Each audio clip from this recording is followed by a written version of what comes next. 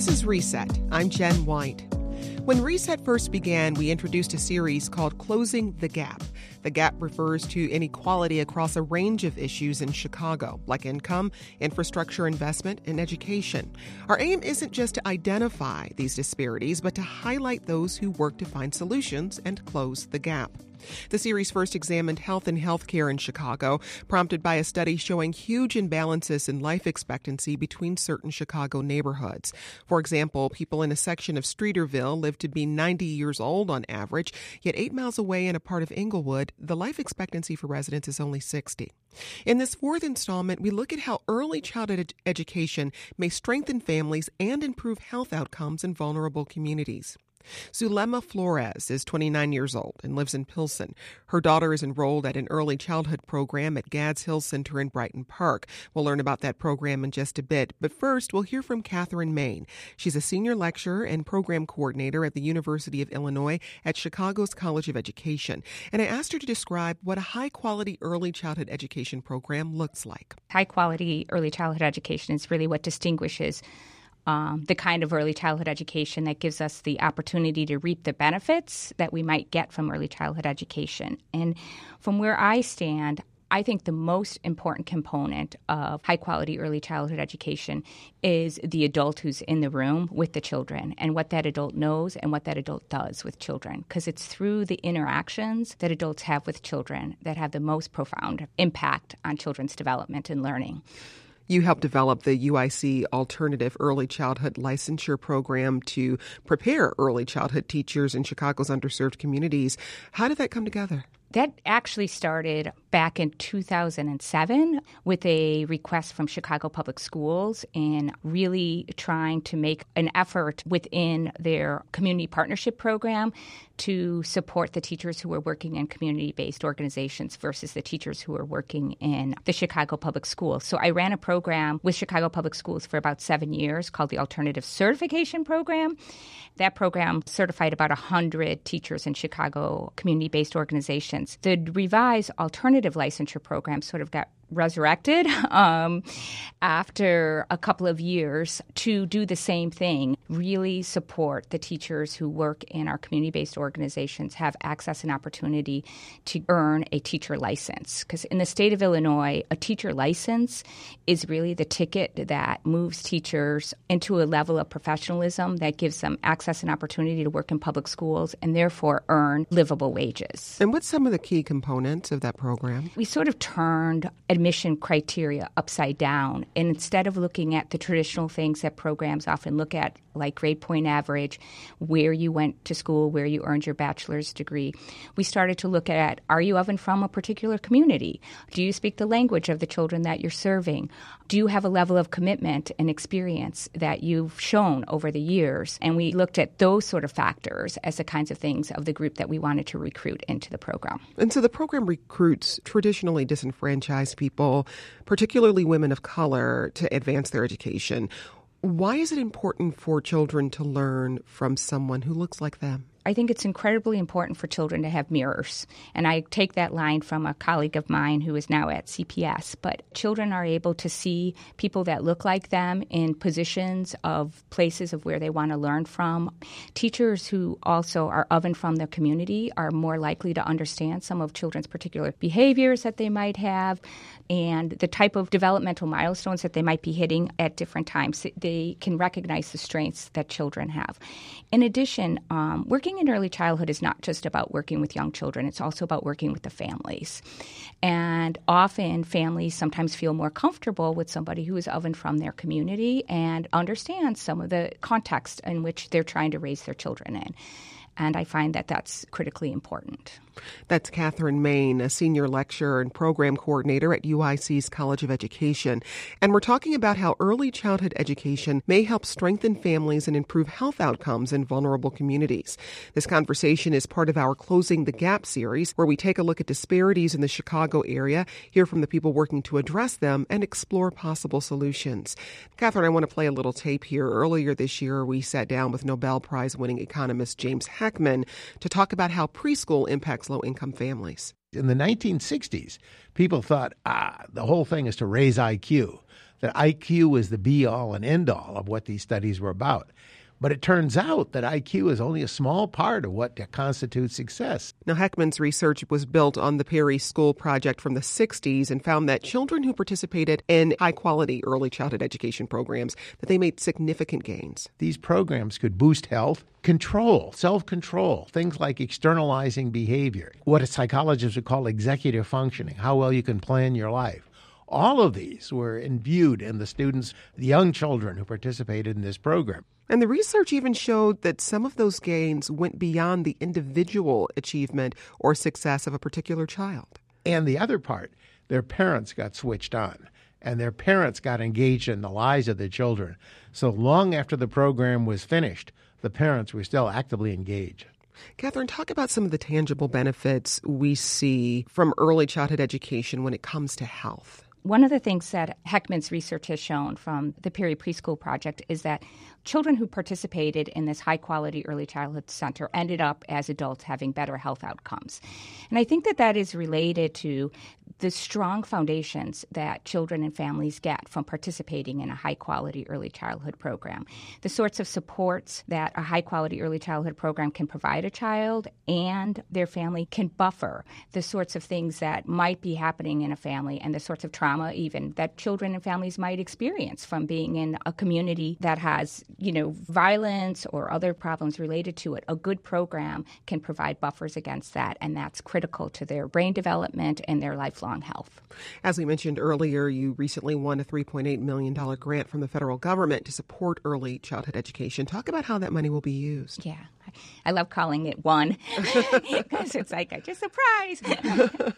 It's, years of collaborative, hard-earned work over the years with my colleagues at UIC, as well as my partnerships that I have across the city and with the City of Chicago Early Learning Programs. And so a big part of what we're trying to do with the funding to support the alternative licensure program is to build a strong foundation for children's social-emotional learning. And we know that without the foundational knowledge of social emotional skills, that later learning in academic areas, cognitive areas sometimes is not happening. And so what we want to make sure is that teachers understand children's social emotional development and have specific skills related to teaching social emotional skills. And that's a foundation that we're using to lay on, and we're working on piloting a tool that's going to actually measure that, and we can use that tool to then coach teachers in that specific area. And then layered on top of that, we're adding content area that really also focuses on inclusion of diverse learners, which means inclusion of children who are dual language learners as well as inclusion of children with special needs. And then later on top of that, we're adding STEM content, which is a content that is often not readily available in early childhood ed classrooms. Early childhood teachers are less comfortable teaching things in science, mathematics, engineering, and technology, so we're layering on that content.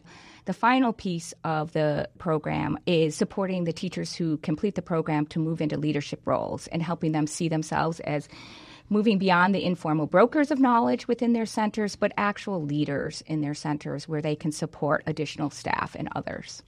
You mentioned the importance of teachers being armed with the ability to help children develop their social and emotional health.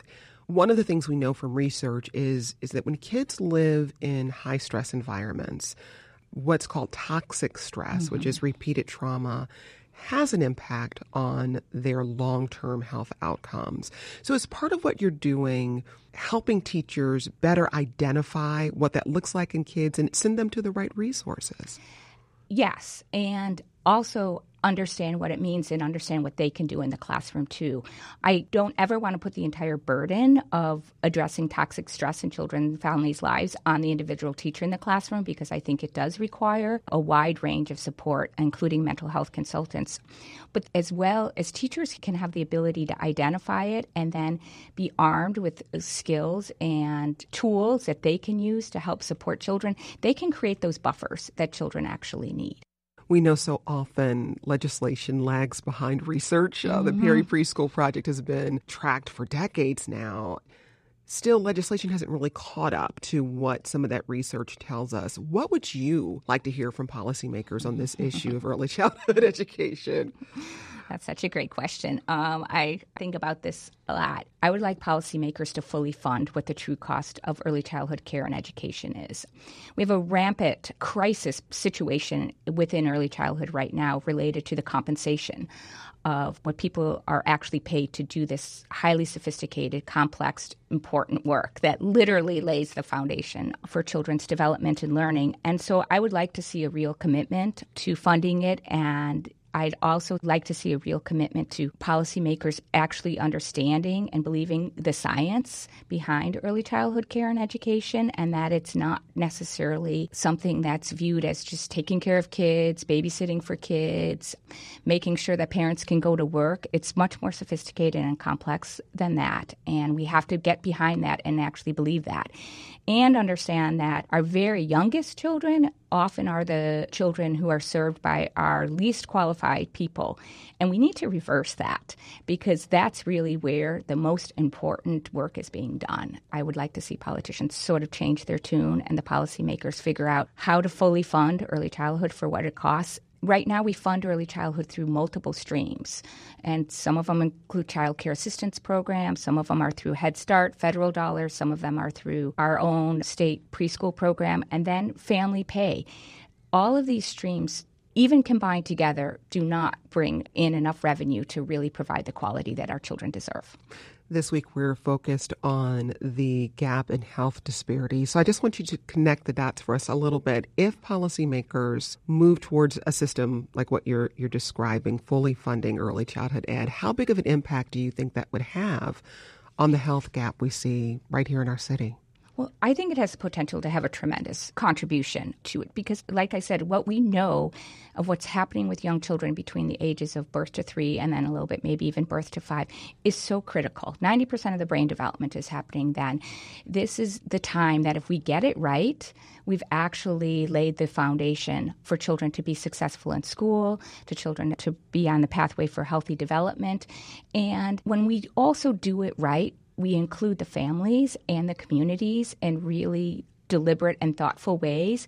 And it is healthy communities, healthy environments. Health is related to what the context is in which you live, your environment, your home, in your community. And I think we really have the potential to change things by really supporting particularly, I think, our community-based organizations who do this work and think through of what is the thread that we need to have going all the way through a child's development to make sure that all of those particular needs are met. One of the things I've been thinking about at the University of Illinois, for instance, we're a campus that has a medical campus, dentistry, social work, education, public health. All of those elements actually need to come together because that's what our children actually need to have all of those pieces. It can't only be on the College of Education. It's not just an issue about education. It's an issue that does involve dentistry. It's an issue that involves public health, social service. All of those pieces, when brought together in a meaningful way, I think will make a difference. That's Catherine Main. She's senior lecturer and program coordinator at UIC's College of Education. Catherine, thanks for joining us. Thank you. This was great.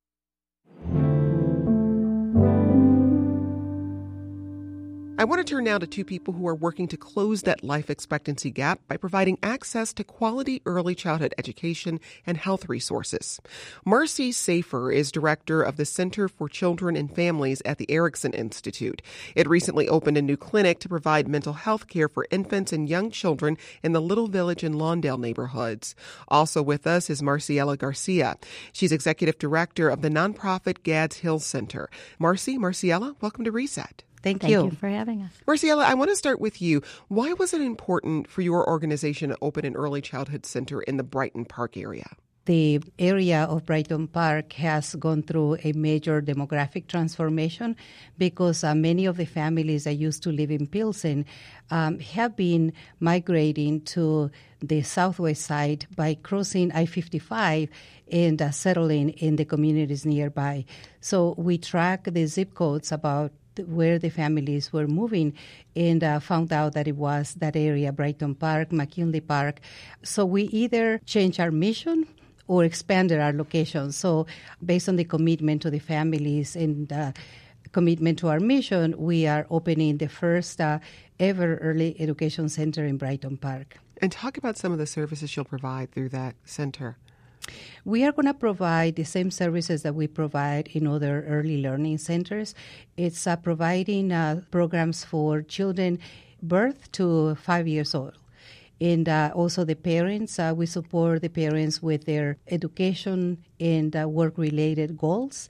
We provide an array of supports because we believe that the child is our primary target, but the family, without the stability of the family and supporting the family as a system, is very hard to ensure the sustainability of the change that we want to see in the children. Now, Marcy, you're nodding along as Maricela is speaking there. Talk a little bit more about the importance of not just providing resources for a child, but for the entire family.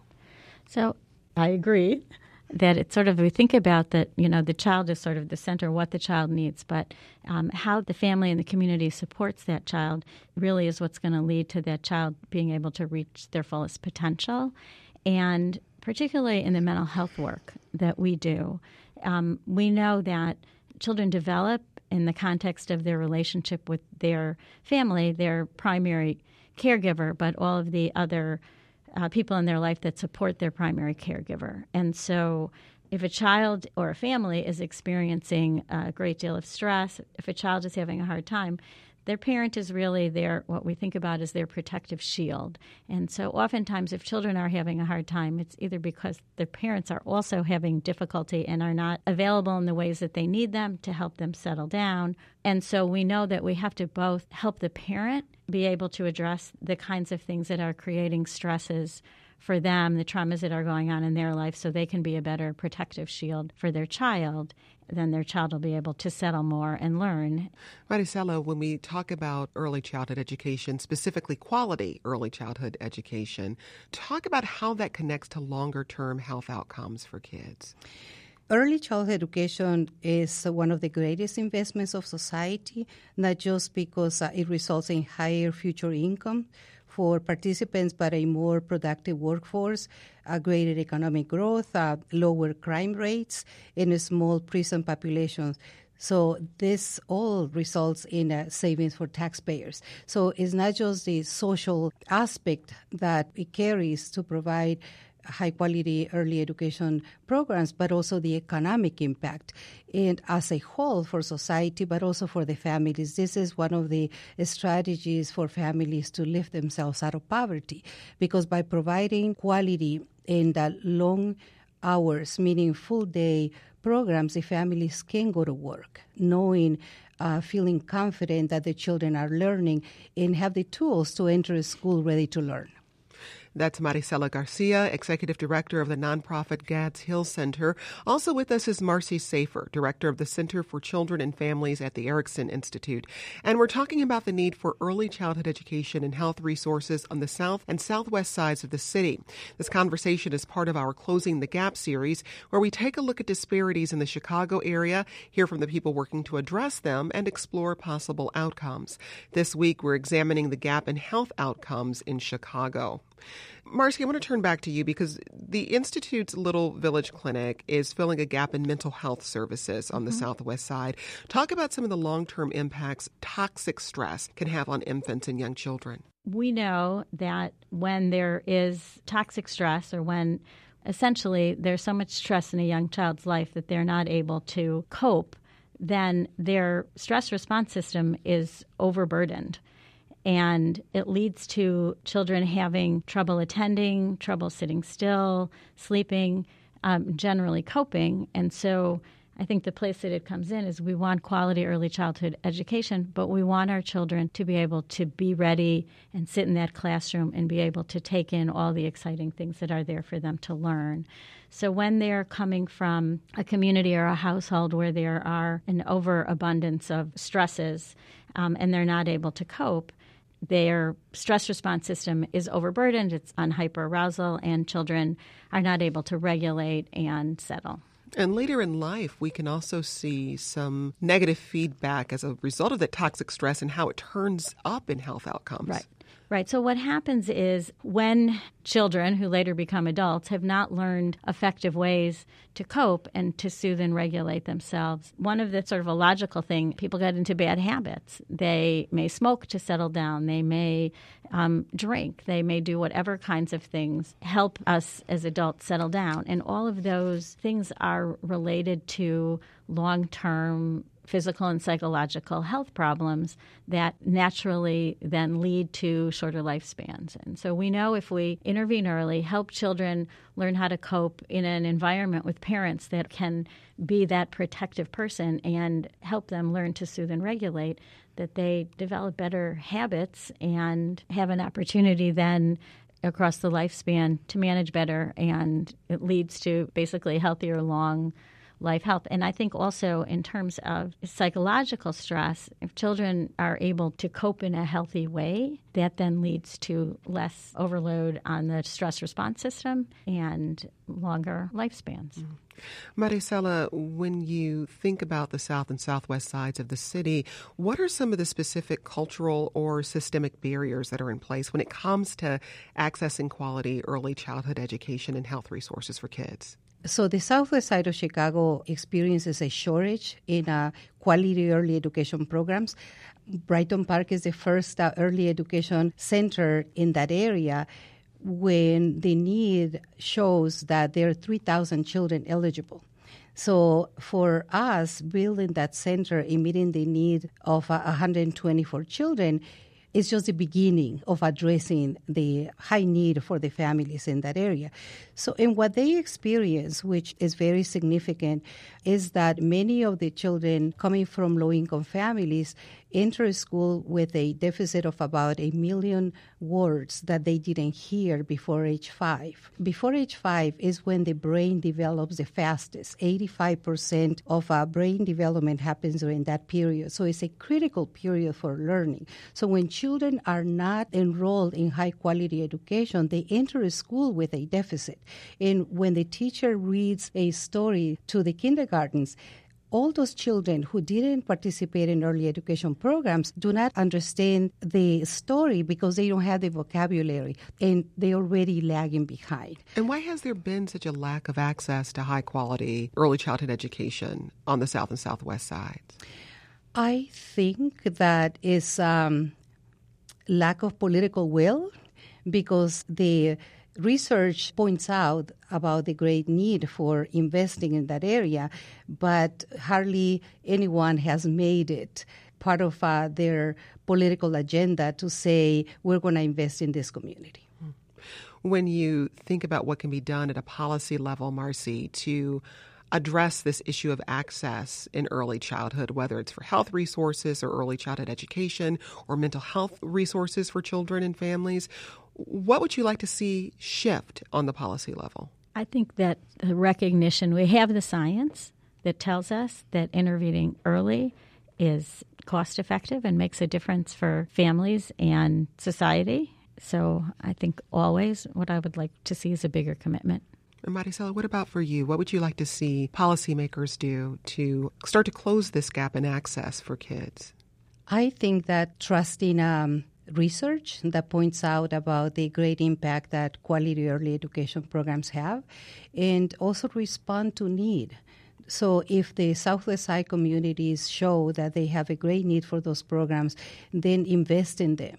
I think that many of us are advocates for the communities, but sometimes we don't find the echo of our request among those who have the power to allocate the resources for those families to have an opportunity to open a better future for their children.